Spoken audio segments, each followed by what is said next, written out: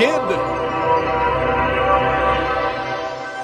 Hello, I am Sammy Eisenberg. We are here this week with Bobby Tewksbury. So who are you and what are you doing right now? I am Bobby Tewksbury, and I'm sitting in your kitchen right now. What I mean by right now is, what are you working on right now, really? In general, I'm working on, hitting is my thing. That's what I'm most known for. We have some bigger projects that we're working on, but hitting, understanding the kind of what goes into swing performance and hitting in real game situations, like what actually drives performance, trying to understand that better and a more deeper, holistic point of view. So, are there any machines that you're using to measure hitting data? Yeah, we use a lot of tech. So we've had HitTrax for almost 3 years now. We use it every day. We track almost every batted ball at our facility. We have K-Motion, we have Diamond Kinetics, we use a body track. I have push band. I've got grip strength measurement stuff. I've got finger pressure measurement stuff. I've done stuff with Live Athos, which is EMG, measures the muscle activity in your swing. So yeah, we use quite a bit. A lot of data to try to understand. So talking about the K-Motion, what exactly is the K-Motion? So you get to experience K-Motion over the summer, and then you get to experience K-Motion again yesterday, and you get to use the new tiles feature, which is tremendous because it gives you data as you swing.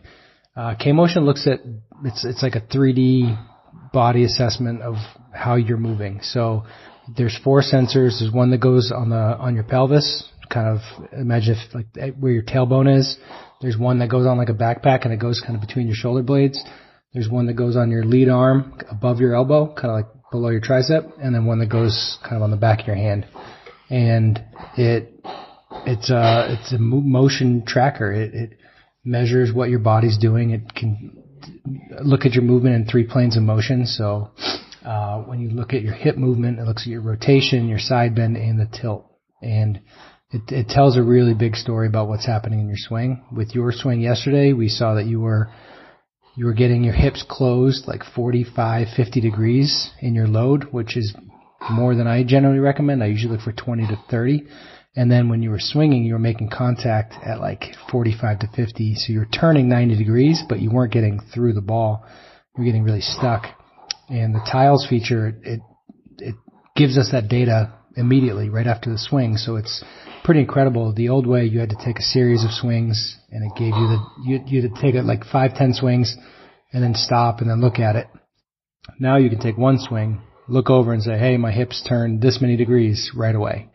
And it's really powerful because it allows you to make adjustments much, much faster. So talking about me getting to use the K-Motion yesterday, and what we found is that my hips were not as mobile as we thought they were, so to say. So, Brandon told you had internal hip rotation limitations, you were at like 20 degrees of internal rotation with both legs. So yeah, you had some pretty significant limitation there. So, especially for hitting and also just in baseball in general, how important is having good hip mobility and just good mobility in general?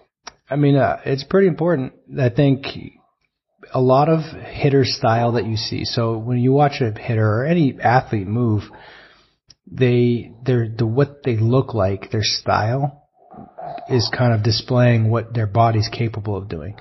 So sometimes a hitter style is masking it. It's like putting a Band-Aid on a problem. And if you have really, really big limitations, you might be putting stress on your body that can cause injury over time. It might not show up right away, but over time you can cause injury. With hitting, because you're looking at direction, like the ball's coming from the center of the field, you have to be able to turn your body in certain ways. There's ranges that you kind of have to fall within. So if you can't turn and can't move effectively, you can, if you get assessed and find a limitation, it can really help improve your performance. So it's pretty important. So kind of getting out of the K motion, and I really wanted to talk about approach, because I know I have different approaches for different, not really situations, but different times in the games. So working with a bunch of pros, and of course working with a bunch of like high schoolers and college and just kids in general. So what do you see as like the biggest differences between their approaches? I think the pro hitters, they understand how pitchers are trying to get them out. So they have that in the back of their mind when they develop their approach.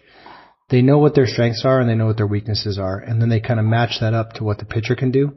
And they're looking for pitches that they can handle. And they really focus and commit to those pitches. Instead of trying to hit everything, they develop a plan and they're like, all right, well, against this pitcher, I may not be able to look on the inside part of the plate. I'm going to give them the inside part of the plate, sacrifice that, because if he throws it there, I can't hit it anyway. And then they disregard that part of the plate and only focus away, or they might look up or they might look down. They understand what they need to do in a given at bat better than the amateur players. And just in general, they're just better at timing. The better hitters are better at timing. If you struggle to time the ball, if you're like fouling off, if you're late on fastballs consistently, that's a big problem. If you're super early on fastballs all the time, that's a problem. If you can't wait when there's a slow pitcher, that's a problem. Your timing should be adjustable. Good hitters hit everybody. They hit. Good hitters hit. And that's why I think looking at batting average is a negative sometimes. Batting average reflects good contact consistently. So I'm friends with Steve Springer and I know his message and I understand what his message is about, batting average is the devil and I completely agree with him not to get caught up in it, because you can hit the ball hard all day and get no hits. So you have to keep your perspective.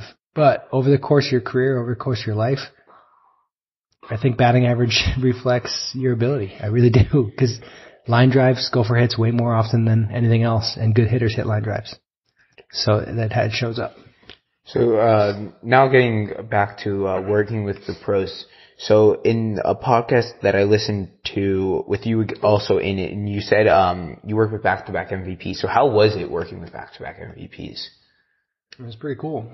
I mean, those guys are special. And the thing about players like that is they're MVPs way before they were actually MVPs. It's the way they go about their business. It's special. It's different. They are so focused and so committed to every single rep because they know it matters. And it's something I see with the younger players at my facility all the time, where they take reps off, right? They'll show up and their first round will be good, and then their second round is terrible. And I just say to them, like, well, why? Where's the line? Where's the line of decision where you say, okay, I'm going to focus here, but I'm not going to focus here?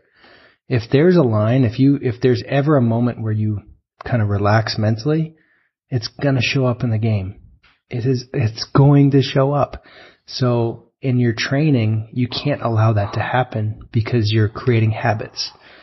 And the pro guys that I've worked with, especially those top tier guys, they're so focused and they know every rep matters. And it's not in this like eyewash, like, oh, I'm working really hard, I've got to tweet about it. It's a lifestyle. It's just who they are. It's not fake in any sort of way. It's just they live it. And they approach their nutrition the same way. They sleep with intent. They work out in the gym with intent. They swing with intent. They throw with intent. They take grounders with intent. It's just who they are. There's almost every important season you ever play, there's going to be one pitch or one swing or one play that either swings in your direction or against you. Like, you're going to look back on season and say, man, if we made that one play, we would have made the playoffs. Or if we made that one play, we would have, gotten over the hump. And you don't want that to be on your back. You don't want that to be your fault. So they know that. Like, winning is hard at the higher levels, and they don't take it for granted, and they care. And that's what I see as different.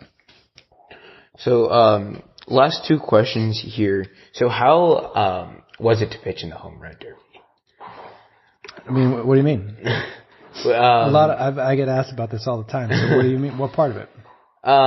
Just the stage. You were on the mound pitching in one of the biggest stages in all of the world. Just how did that feel, really? So, like, actually being out on the mound was very normal. Like, that was probably the most normal part of the whole process. Like, taking the bus to the field and, like, Jose Altuve comes walking down the aisle and, like, Felix Hernandez in the seat next to me and, like, JD Martinez is chatting with me about, like, oh, how's your heart rate going to be? Give me a hard time. That was weird. I throw BP every day. So getting out on the mound, I had a job to do. There was an umpire behind the catcher. There was a clock over his shoulder that I could see, and it was the first year of the new clock format. I mean, I just had to throw. I had to focus on the target and throw. So that was the most normal part. The next day, going to the All-Star game, and I was up in like the third deck in left field, and I looked down and I was like, this place is huge. I was down there. That was pretty surreal to be like, I can't believe I was the guy out there. That was strange. So, last question here. Who is the best player you've ever shared the field with? It can be same team or opposing team. I'm ready for this one. I listen to your podcast. So the most, I'm gonna put a twist on it. The most intimidated I've ever been on the field was Sam Fold. So, and I've told him this story. Sam played in the big leagues. He was with the Cubs and the Rays, and I think it was the Twins in Oakland. Sam's like 5'6". If he's listening to this, he's like 5'4". He's not big. So I played against him in the Legion State tournament. I think it was my junior year. It had to have been my junior year in high school. And he played at Phillips Exeter, which is a prep school, and we didn't play them in high school. I didn't really know who he was. I was 16, he was 18. We never really overlapped playing. I really didn't know who he was. So we had a kid pitching, and I was talking about this kid yesterday. The kid that was pitching for us was like 92, 93 lefty, nasty, big curveball, nasty changeup. Very good pitcher. Kid got drafted in college. He was like mid AA. He was very good. Not one player turned on this kid's fastball all summer, like the whole summer. And this little tiny lefty comes up, like he's not big, and took a fastball off his shoe tops and hit it like 400 feet foul. I was like, what was that? I'm playing shortstop. I was like, what was that? So next pitch, I see the catcher call a changeup. I'm like, oh, this is going to be hilarious. He must have been guessing. He was sitting fastball and he cheated on it. This is going to be really funny. I think he's going to swing and miss, spin himself into the ground. Kid hits an opposite field double, smokes it to left center. So he stayed back on it, saw it, and I don't think I saw a kid hit this kid's changeup all summer. So he turns on the fastball that's 92, sits on a changeup and smokes in the gap oppo. He gets to second base, and I'm like, hey, man, like, what was that? Like, who are you? He's like, oh, hey, what's going on? He's really polite. I was like, so, like, where are you going to school next year? He's like, oh, I'm going to Stanford. I was like Stanford, like that just played in the College World Series? He's like, yep. And then he stole third right away. He's gone. He just like disappeared. I was like, what just happened? I couldn't, like, he was so fast and so quick, and he could get to everything with his bat. He played, like, he covered so much ground in center field. Like, he could do everything, and he was pint size. It was really, really impressive. I know him now. I've gotten to know him over the years, and he works for the Phillies now. And I've actually told him that story at Colabella's wedding last year, and he was like, that's really funny. He didn't remember it all. But it was just, for a guy that's he's not physically imposing, but just like flies around the field. Like really like the toughest out imaginable. And that's my answer to that question. Perfect. Thank you so much. You're welcome so much.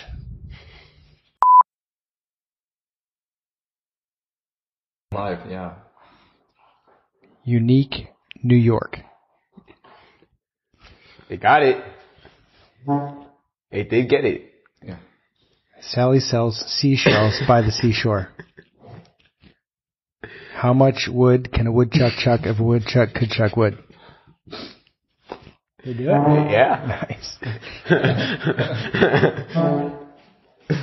You know any other? ¿Dónde está la biblioteca? See, it doesn't know Spanish.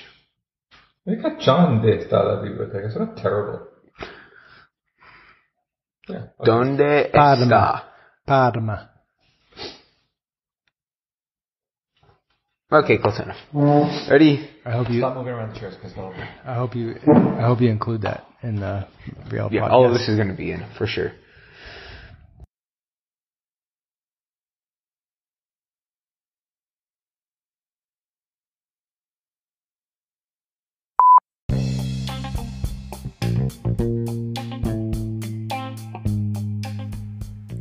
Hey, it's Salmon here. Thanks for listening. If you enjoyed the show, I would like to ask for your help. Tell me what questions you would like answered. If you could also take a moment to review the show. The algorithms are taking into account how many ratings and reviews I get. The more reviews, the more people they will share the podcast with.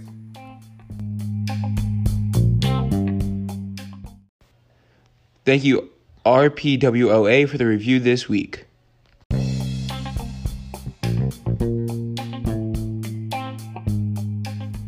And don't forget to play ball, kid.